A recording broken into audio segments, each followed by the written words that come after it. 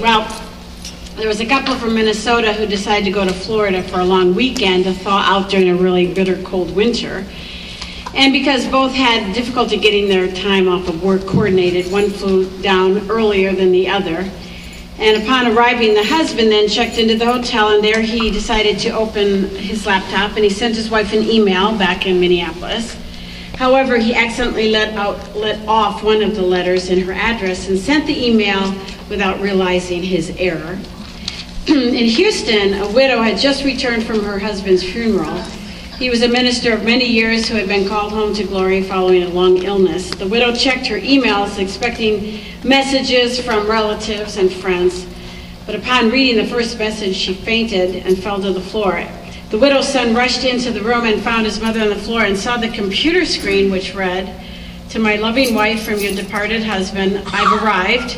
"I've just arrived," was the subject matter. "I've just arrived and been checked in. I have to see, I've seen to it that everything has been prepared for your arrival tomorrow. Looking forward to seeing you then. Hope your journey is uneventful as mine was. P.S. Pack lightly, it's hot down here."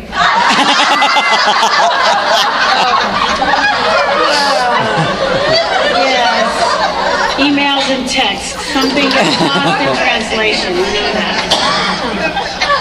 I'm glad you like that. Well, anyways, we saw in our study last week that Paul had defended his life and ministry as he explained that the whole heart of his calling is to proclaim the message of how people can be reconciled to God through the death of Jesus.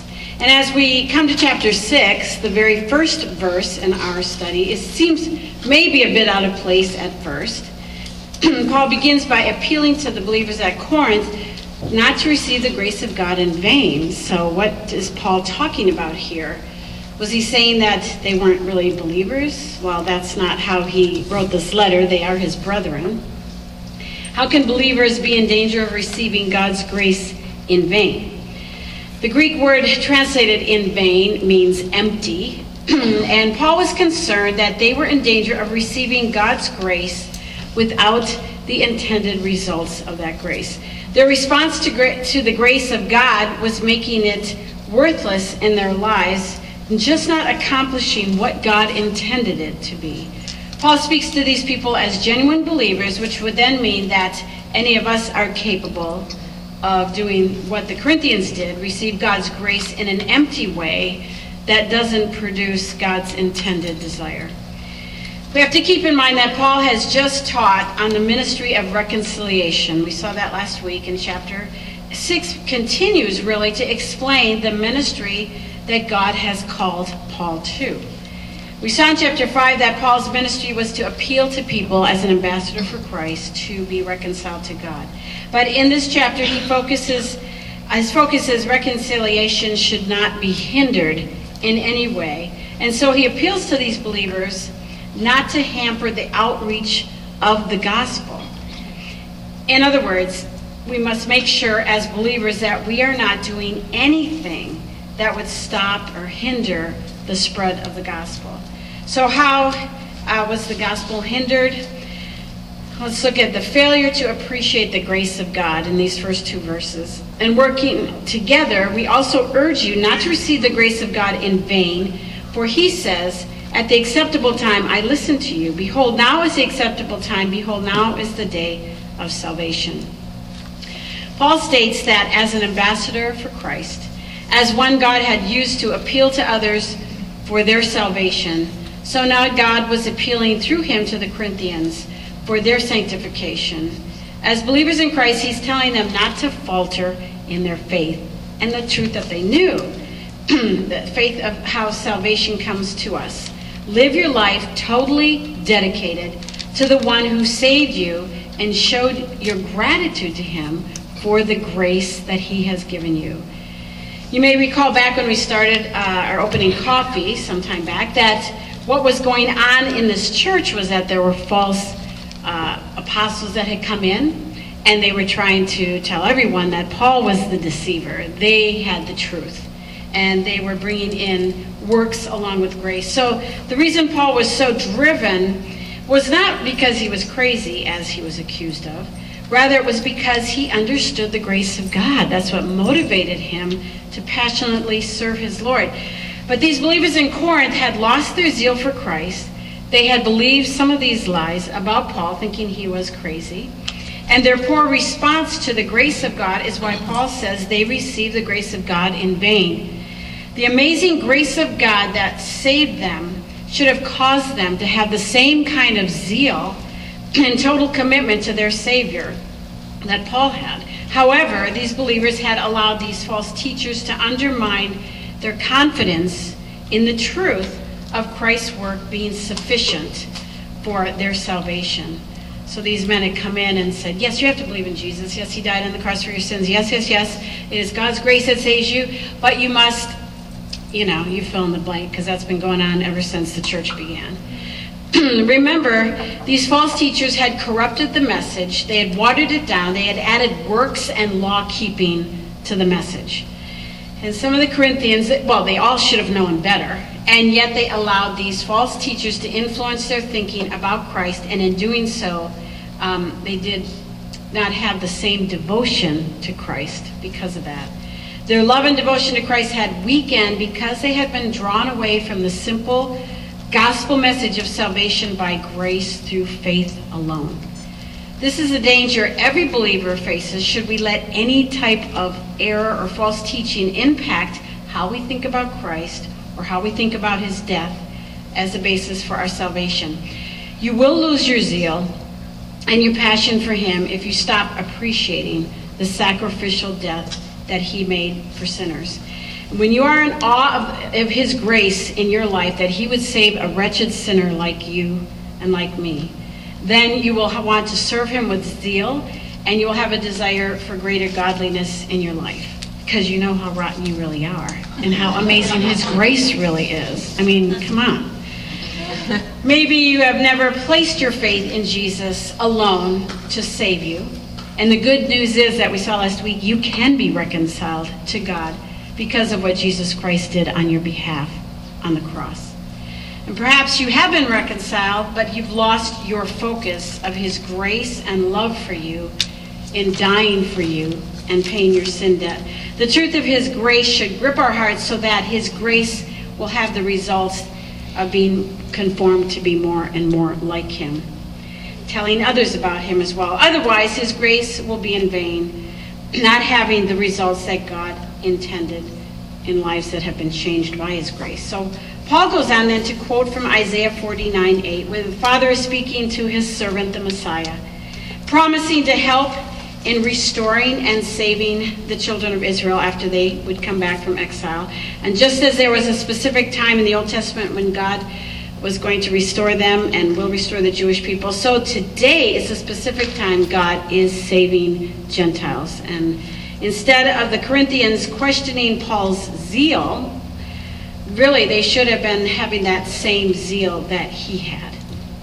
God continues to call out a people for his name, and he uses believers to proclaim that message of God's grace and grace alone. So when we forget to appreciate the grace of God in our lives through Christ, we fail then to be telling others about how they can be reconciled, and that is a hindrance. Now there's another hindrance seen in verse 3.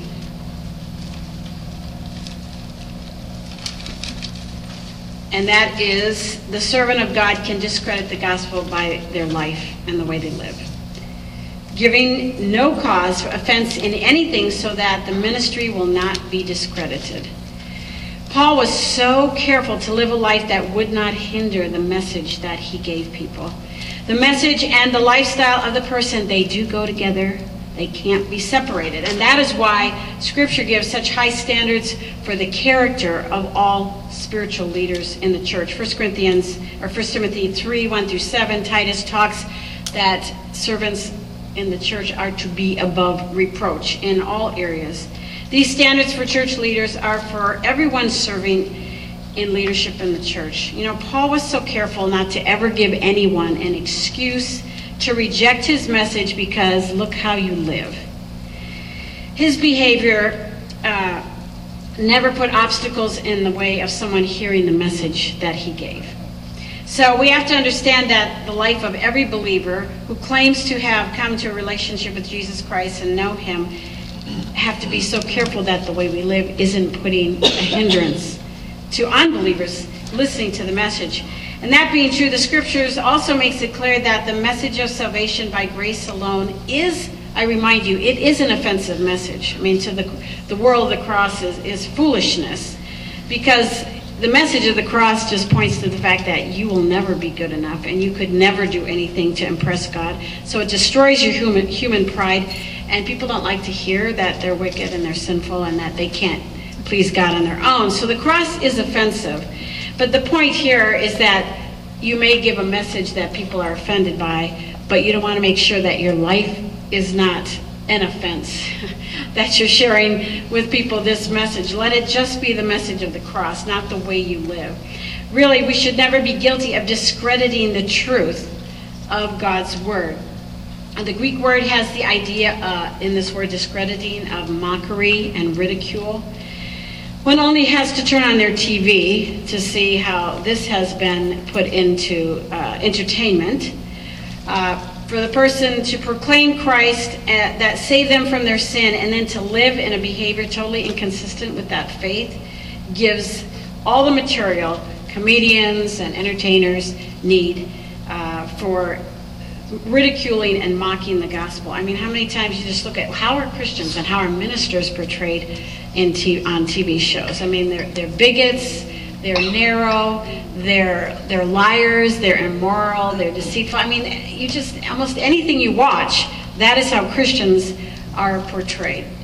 God is blasphemed by the way he's represented to unbelievers, who then use all of that as their ridicule, the inconsistency and the disobedience. You know, I'm sure you've met some people, and I hope you're not one of them, where your life is so inconsistent with your profession that you just hope you don't say anything to anybody. You know, I've met people like that. Don't witness, please, because that's just bad, because you don't want anyone associating what you say you believe with the way you live and your rotten behavior or attitudes. So, anyways, whether it is the misuse of money or lying or immoral behavior or anger, whatever it is, unbelievers notice it and they exploit it, and the gospel is then not taken seriously.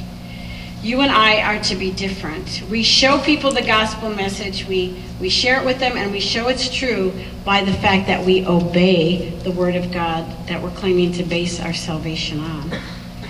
True servants of Christ are willing to suffer for their Savior too.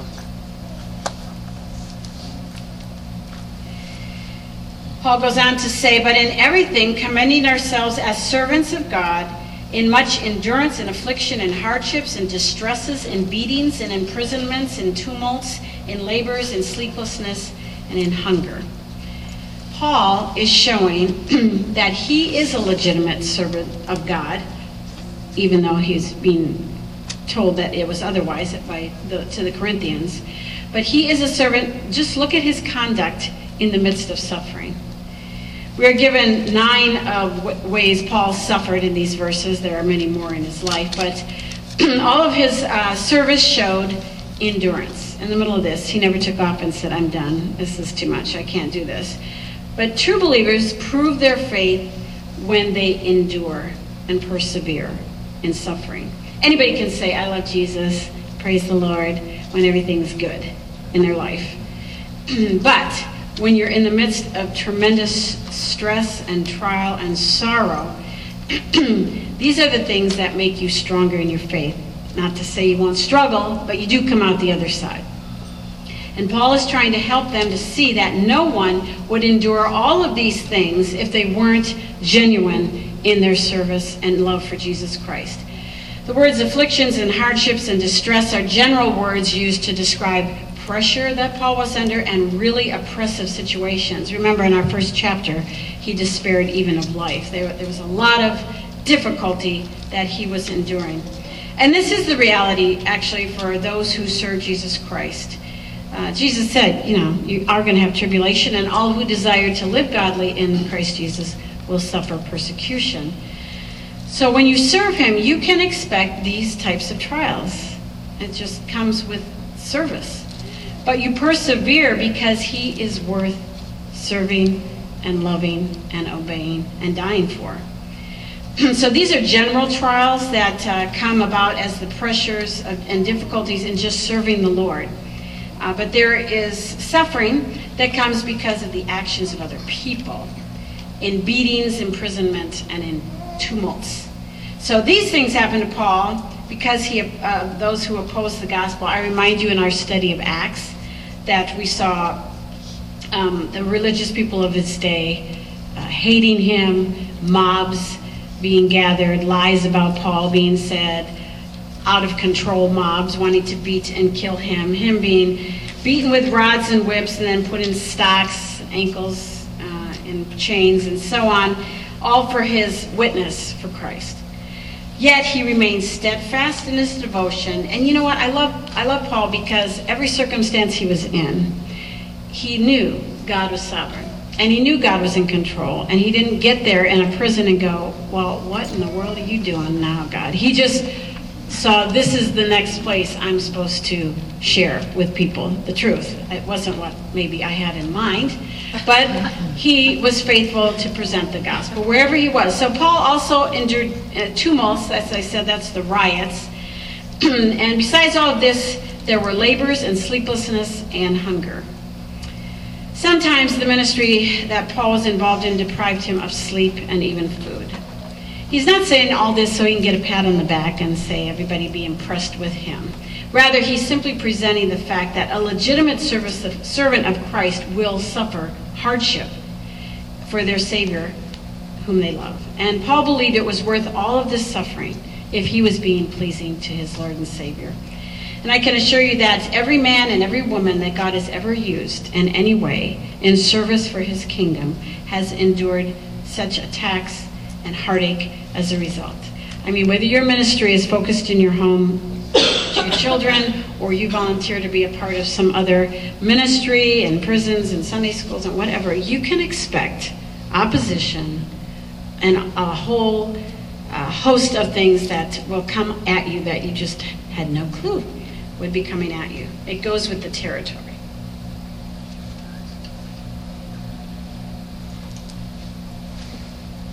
And then we see true servants reveal their godly character in times of stress. In purity, in knowledge, in patience, in kindness, in the Holy Spirit, and in genuine love. There were no scandals in Paul's life. Despite all that he suffered, he was morally pure, ethically pure. He was someone who had integrity. Those who preach the gospel message are to live by the truth. They are not to compromise.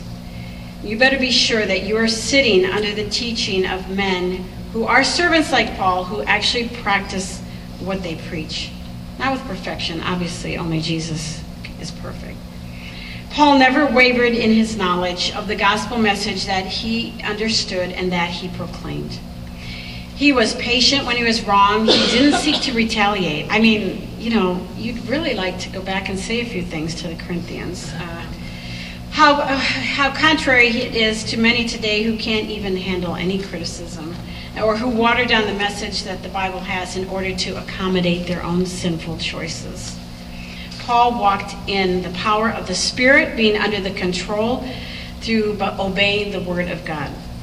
Paul's love for people was so genuine and real, and it is this love that caused him to press on and serve others.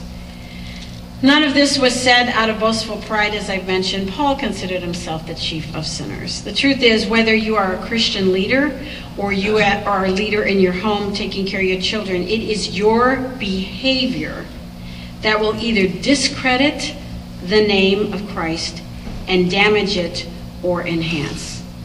I mean, you are the example, if you're raising children, of what Jesus is to look like. And you cannot blame the pressures of your home. Paul didn't go, look, no food, out in the deep, beaten, I can't handle, I'm too stressed. No, he was faithful to represent his Savior. And whether you're in a leadership position or just leading your children, you are responsible to set an example that honors the Lord. So how did Paul endure all of these things in the ministry? In the word of truth, in the power of God, by weapons of righteousness for the right hand and the left. So whether Paul was misunderstood by believers or despised by unbelievers, he never wavered in his mission to proclaim God's word. He knew the truth is what people needed to hear, whether they liked it or not. Paul never changed the message to make it a little more sociably appealing. He understood people needed to hear the truth of the gospel. And Paul also preached in the power of God. He knew the gospel message transformed lives. I mean, he says in Romans, it is the power of God. That this is the gospel. Paul understood that the success of his ministry didn't depend on his speaking ability. It was the power of God that changes lives. And though he faced opposition continually, he understood that God demonstrated his power as he changed lives as people heard and responded to the gospel. Paul uses a military picture here, as he does many times in his letters, when he tells us that God has provided us with righteous weapons for the battles that we face. I remind you, the context is ministry, as Paul is speaking of these spiritual battles as a Christian leader. He will further develop this when we get to chapter 10, where he speaks of destroying all false religious beliefs that exalt themselves against the true knowledge of God. The battle, ladies, is for the souls of men, and Satan's target is the mind. And this is why we must take every thought captive. We just don't have the freedom to let our minds go out into la-la land of fear, anxiety, worry, and confusion and unbelief. We have to bring our thoughts captive. But Paul was equipped with God's word to meet error that would come at him from any direction. And then he goes on to speak about the trials of being misjudged. And that's a tough one. In verses 8 through 10, Paul endured people evaluating his ministry, some with praise, others with absolutely critical, awful things to say about him. Some people misjudged him, other people were somewhat accurate. Glory and dishonor, evil report, good report. People are going to have perceptions that may vary. Some hated Paul, others loved Paul. But Paul's ambition, it wasn't to get a following, it wasn't to get a pat on the back. We saw last week his ambition was to be pleasing to the Lord. He didn't live to get people's admiration or applause. Then there were those who spoke evil about Paul behind his back, and that's especially what had been going on at Corinth. Accused of being a liar, greedy, poor speaker, immoral, always suffering because of his own rotten behavior. But there were those who knew the truth, and they spoke well of Paul. Paul was loyal to his Savior, and he endured all of this, never compromising his message or his lifestyle to try to impress people or make them talk better about him. Regarded as deceivers and yet true. Rumors spread that Paul was the imposter. The men who had come into Corinth were saying, he's the imposter, he's the deceiver, we're the ones telling you the truth. Sad to say, many liberal theologians have that same view of Paul today. In seminaries across our country, what he's taught and how he's taught has been shut down. No matter what was said about Paul, he didn't let it distract him from his mission. He was Christ's ambassador. He preached the words of Christ. And it had to have been difficult for Paul, because nobody likes to be disliked. Nobody likes to be lied about and accused of things you didn't do. That's really hard. But he persevered because he belonged to Christ. He stayed true to his calling. And after all, when Jesus healed a man from demon possession, what was the result of the spiritual leaders in that day? Oh, well, he did that because he's in league with Satan. So this is nothing new. I mean, if that's how Jesus was perceived, why would we be surprised when we're falsely accused as well? Paul also endured the trial of people's perceptions about him as unknown, yet known. For some, he just wasn't famous enough and worth listening to. I mean, he used to be a rabbi, but now he's not even that, So he's a nobody. And other people thought he was a great somebody because he shared the truth of the gospel with them. Paul was the inspired writer and a church planter and greatly used by God. And there were those who recognized that. He said, as dying, yet behold, we live.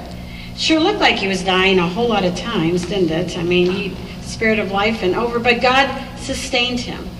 He says, as punished, yet not put to death. There are those who thought his suffering were simply the punishment for his sins. But Paul was suffering for Jesus, and it wasn't yet time for Jesus to take him home. The life of Jesus was manifested in our body, Paul says, as God kept rescuing him and sustaining him. This is not to say that difficulties don't come, also because of God's dealing with our sin. He does discipline his own children, as Hebrews 12, 5 through 11 makes that very clear. In Paul's case, this wasn't God's discipline, but rather proof that Paul was being sustained by God as he was his servant. Paul had this perspective, and because of this, he could endure being thought about wrongly. Certainly, it brought him sorrow. I mean, the people he invested his life in and loved and poured his heart out to, it was painful. He said, as sorrowful, yet rejoicing. I mean, if you are in any service for Christ, you are going to experience sorrow. That comes with it. Disappointment as well as joy. So Paul was seen as poor, yet making others rich. He didn't have anything materially. He didn't have a boat or a vineyard somewhere, but he was bringing the message that makes people rich. Because he knew, I mean, the first letter to the Corinthians, he wrote in chapter 3 that as followers of Christ, we're heirs with him. And so ultimately the whole universe belongs to his heirs. So he's rich, even though in this life, very poor. We are yet to experience our full inheritance as Christ's children. But Paul believed the message he preached, and it changed how he thought and viewed his trials. He was able to endure unfair criticism, false accusation, and he still was able to have joy in serving a Savior. So I hope each one of us here lives in such a way that we bring honor to our Savior. Even if we are misunderstood by people, even if we are despised by them, take heart from the life of Paul. We can endure just like Paul endured. And make sure your life has never been used as a valid reason for people to say, I don't want anything to do with your Christianity. Paul's great love for the Corinthians is seen in verses 11 through 13.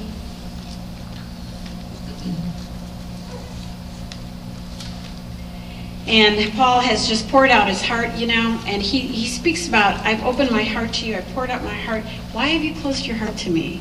I mean, how painful. He was vulnerable, he put himself out there. I'm telling you, everything going on in my heart. He was their spiritual father. He had taught them, he had loved them, he had equipped them, and yet they had closed their heart to him. But Paul still loved them. He loved them enough to tell them the truth, to deal with sin that needed to be dealt with, and he just kept on loving them. And I'm going to jump through because I'm running out of time, because I want to remind you that you can love people even if they've been unloving to you, because love is about doing for people, not getting from people. Paul longed to be loved in return. That's why he says, open wide your hearts to us, please, please. He longed to be reconciled, and he honestly told them that he loved them and he would never give up on them. I want to just touch on the last.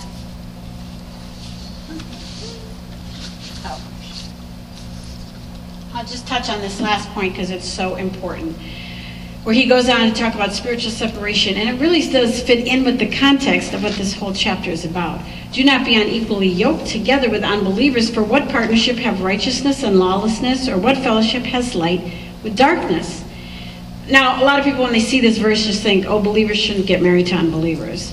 Well, that's true, and that's a principle of application, but marriage is not the context here. It's not what Paul is dealing with. When we look at the context, we see that in these verses that's set between Paul talking about his love for the Corinthians and his plea that they would make room in their hearts for him. They had been spiritually seduced by men who claimed that they represented Christ, but who were actually false teachers and false apostles. And as they moved and listened to that message, as they moved away from the truth and what they knew about Christ, they also distanced themselves from Paul, because Paul was Christ's ambassador. And the reason some had no longer any room in their hearts for Paul is centered around this command: don't be unequally yoked with unbelievers. This is a reference to the Old Testament law in Deuteronomy that you don't stick an ox and a donkey together under a harness and have them work side by side. They have nothing that can't be. You don't do that. Paul takes this principle and applies it to believers being joined to unbelievers in some type of alliance. Just as you wouldn't to put an ox and a donkey to work together, so believers and unbelievers shouldn't be bound together because they are so different. We know Paul can't be saying don't be bound, that you don't be with unbelievers, because the whole of Scripture tells us we are to be with unbelievers in order to share the gospel with them. And he certainly isn't saying if you come to faith in Christ and your spouse isn't a believer, then you better leave them and don't be unequally yoked. No, he addresses that in 1 Corinthians 7. So what is Paul forbidding here? It's very important, ladies, because most of Christendom doesn't have a clue about obeying this portion right here. You can socialize, you can go to dinner, you can play golf with unbelievers, but when it comes to any spiritual partnership, it is sin.